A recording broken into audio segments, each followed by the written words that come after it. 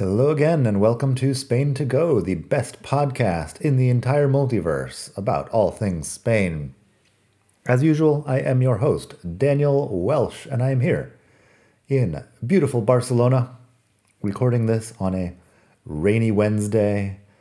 I am going to talk about cultural differences between Spain and the US today, and there's a good reason for this. I am actually going to visit the US pretty soon.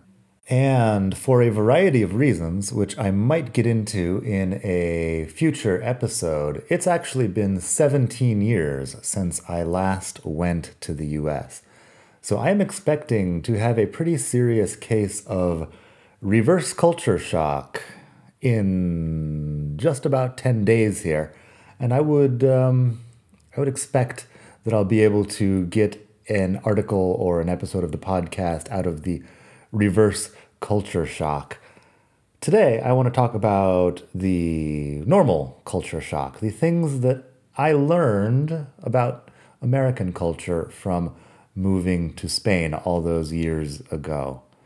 So, let's get right to it. First thing is that I am from, as you may know, Arizona, one of those, highly Republican states, at least back then it was. Now I think it's gone a bit more Democrat. But when I was growing up, there was a whole lot of Republican types who might be carrying guns around in their pickup truck and on their way to the evangelical church. We were quite literally in the middle of the desert, so there wasn't a whole lot of human contact except for, traffic. You would see more traffic than you would people most of the time. And, these were good American patriots who wanted to bomb the living hell out of whoever it was we were bombing in those days. I think probably Iraq or Afghanistan at that point. And everybody was pretty sure that America was the greatest country on earth. And so I kind of grew up without any other information. We learned mostly about US history. We did not learn very much about other countries. The existence of Spain was barely even on my radar for most of my life, in other words. And if we did learn about other countries, we learned about how the people in those other countries were basically sitting around in abject poverty somewhere, yearning to move to the US. I'm not saying that this is true. I'm saying that it was the larger cultural idea that I was exposed to when I was growing up back in Arizona. Of course, things might have changed now, and you could also argue that my personal experience is not all that representative. But I will respond by saying that somebody who grew up in New York has an experience that is not at all representative of the rest of the US, because 98% of people in the US do not live in New York. So, I have no idea how representative all of this is, but it is my experience, and if you're listening to this, you just might be interested in my experience and opinions. So the first thing that I should mention about cultural differences between Spain and the US is that Americans work too hard. You might know this already. It is a pretty big stereotype. I figured this out when, on one of my first days in Madrid, a European friend took me to Retiro Park, Parque Retiro in Madrid. And we went to the park, and she said, okay, let's sit on the grass. And she sat down on the grass, took off her shoes, and basically did nothing for about 4 hours. Actually, when I say she basically did nothing, what she did was she sat there and she rolled a few cigarettes, and she smoked those cigarettes very slowly over the course of 4 hours. I was not expecting this, and I had actually never attempted to sit and do nothing in more than 20 years of life up to that point, but it got to be something I did regularly afterwards, and I realized that in the US, just sitting and doing nothing was possibly not a valued social skill.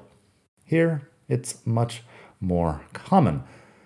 When I started working as an English teacher a little bit later on, I was soon shocked by the number of holidays that are being celebrated.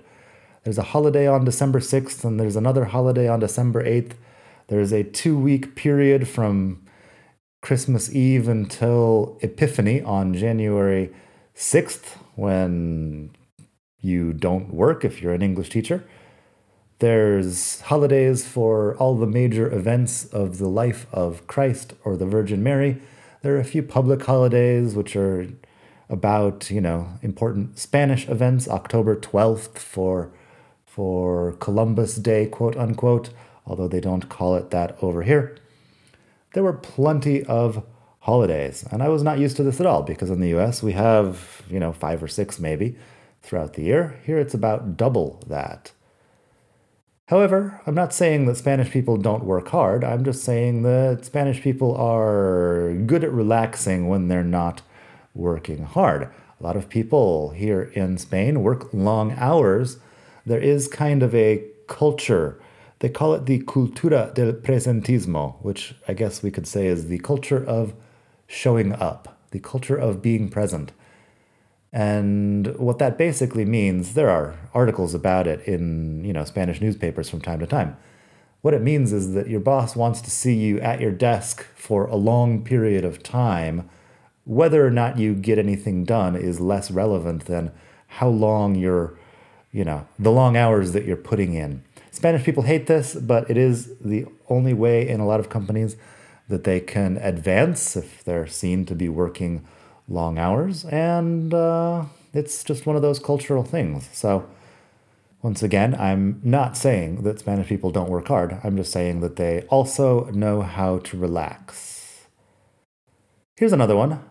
Because of American culture, we're all secretly Puritans. Puritans, I guess, is something that I use to mean people who are very serious, don't like having fun, offended by nudity. We might not dress like the pilgrims in an elementary school Thanksgiving reenactment, but we Americans definitely are Puritans. I remember watching Spanish TV years ago and noticing that they have women's nipples in advertisements from time to time. Now I don't have a TV anymore, so I'm not sure what the status of women's nipples in advertising is, but I have seen it on Spanish TV. I also remember going to a photo exhibition that was entirely pictures of butts. I don't remember if there were male and female butts or just female butts, but it was called culos, la exposición, the butt exhibition. So I remember going with my friend, and there were families with their kids all looking at all of these butts. And I was thinking, this would be a whole social scandal. You could probably be put in jail for showing your kids too many pictures of butts, your 8-year-old kid in the US. Here, doesn't seem to matter. People are not super worried about it.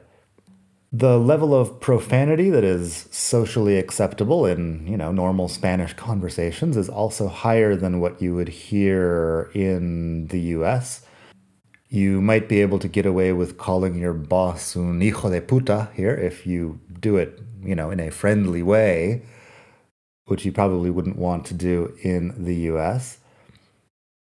And the level of sexy talk on TV is also a bit more extreme. If people, characters on a sitcom are talking about their sex lives, they might do it in a way that would offend your average Bible-thumping person in the US.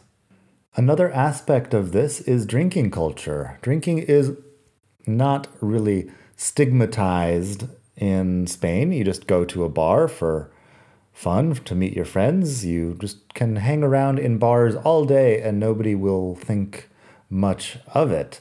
The thing is, Spanish drinking culture tends to be a little bit different in the sense that you're not trying to get absolutely wasted and, to the point where you're doing stupid things. That's what British tourists do.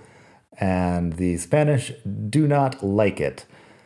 Here in Spain, you might, have one or two drinks and move on to another place and, drink slowly throughout the afternoon or evening, but you're not trying to get hammered, essentially. So it is a different sort of alcohol culture, let's say. Another thing that I would like to talk about are the lifestyle expectations that Spanish people have versus the lifestyle expectations that people in the US might have. This could have changed over the last almost 20 years. We will find out very soon. But the American dream versus the Spanish dream. I've heard stories from, guys who get divorced and they're telling the story of how they moved into a 1,100 square foot apartment by the side of a highway. And, it was either that or live in their car. 1,100 square foot apartment by the side of the highway being their version of rock bottom. And I would just like to tell you that here in Spain, here in Spain, 1,100 square feet would be an absolute luxury. I'm living in 700 square feet here with my girlfriend, and it's great. I think I am doing very well for myself in my 700 square foot apartment in Barcelona. By the side of the highway. I'm in a big city. There's definitely highways going nearby. So the lifestyle expectations here are a bit lower. If you're imagining, the American dream, well, when I'm imagining the American dream, I'm imagining a giant house in the suburbs with a pool, all of that. And of course, there are people who have that here, but you would have to have a couple $1,000,000 to spend at least if you're going to do anything like that. It seems like it's much more achievable over in the US. Another thing, and it's one that I mentioned in the previous episode about why don't you just integrate into Spanish society? This one is we're terrified of physical contact over in the US. My boss for the longest time was this guy who would wear brown suits with a brown tie. I always suspected that he was drunk for most of the day, but I heard later on that he had stopped drinking years before, and so maybe he wasn't. He just seemed like maybe that kind of guy who had a bottle of whiskey in a desk drawer for daytime emergencies. On weekends, he used to go back to his hometown, which was a population 12 out in Guadalajara, and he would tend to his sheep. When we had the big economic crisis in 2009 to whenever that ended, he said at one point, well, if the language school doesn't work out, I'll just go back and tend to my sheep. The sheep are not in crisis, and I'll be fine. Which I thought was pretty cool.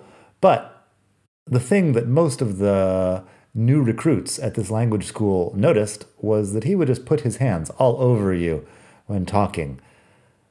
I'm sure my female coworkers did not feel great about this. It was mentioned by multiple female coworkers in the break room that he would just be talking. He would stand very close. He would put his hand on your back and have a conversation. You might be able to get someone fired for this in the US. Where I was living in Arizona, our personal distance was about 2 meters. If you could reach your arm out and even touch the other person, you would feel uncomfortable and you'd want to take a step back. Most of the times when you see someone your polite greeting is to just wave and smile and say hi, but you might not even shake people's hands. I learned about shaking people's hands all the time when I went off to university and started meeting a lot of people from the East Coast. Anyway, the personal distance thing is pretty interesting. This boss that I'm mentioning, he did this to everybody, male and female, and it wasn't creepy or sexual harassy at all. It was just his normal way of being. When I would come back from Christmas break, he would rub my belly and tell me how fat I was getting. For example, I'm guessing I could have a whole HR crisis in the US if I were to mention that the boss was rubbing my belly and calling me fat, but it just seemed pretty normal for this guy because everybody else is doing it too. Maybe not on that level, but it's not weird. The level of personal space that people expect tends to be defined by culture. And this whole COVID-19 pandemic has definitely affected how people greet each other and how much people are willing to get into each other's personal space. We'll see how this plays out in the next couple of years, but I'm definitely not giving people a lot of kisses on the cheeks like I used to. That was the typical greeting, kiss on either cheek, for women and for a lot of people, generally. There used to be the whole fun situation where two Americans meet, but they're Americans who live in Spain, and they kind of walk around each other for a minute, deciding if they should go in for the kiss on the cheek or if they should shake hands or hug or what kind of greeting would be the most acceptable. We will see, like I said, how the COVID situation continues affecting people's issues of personal space.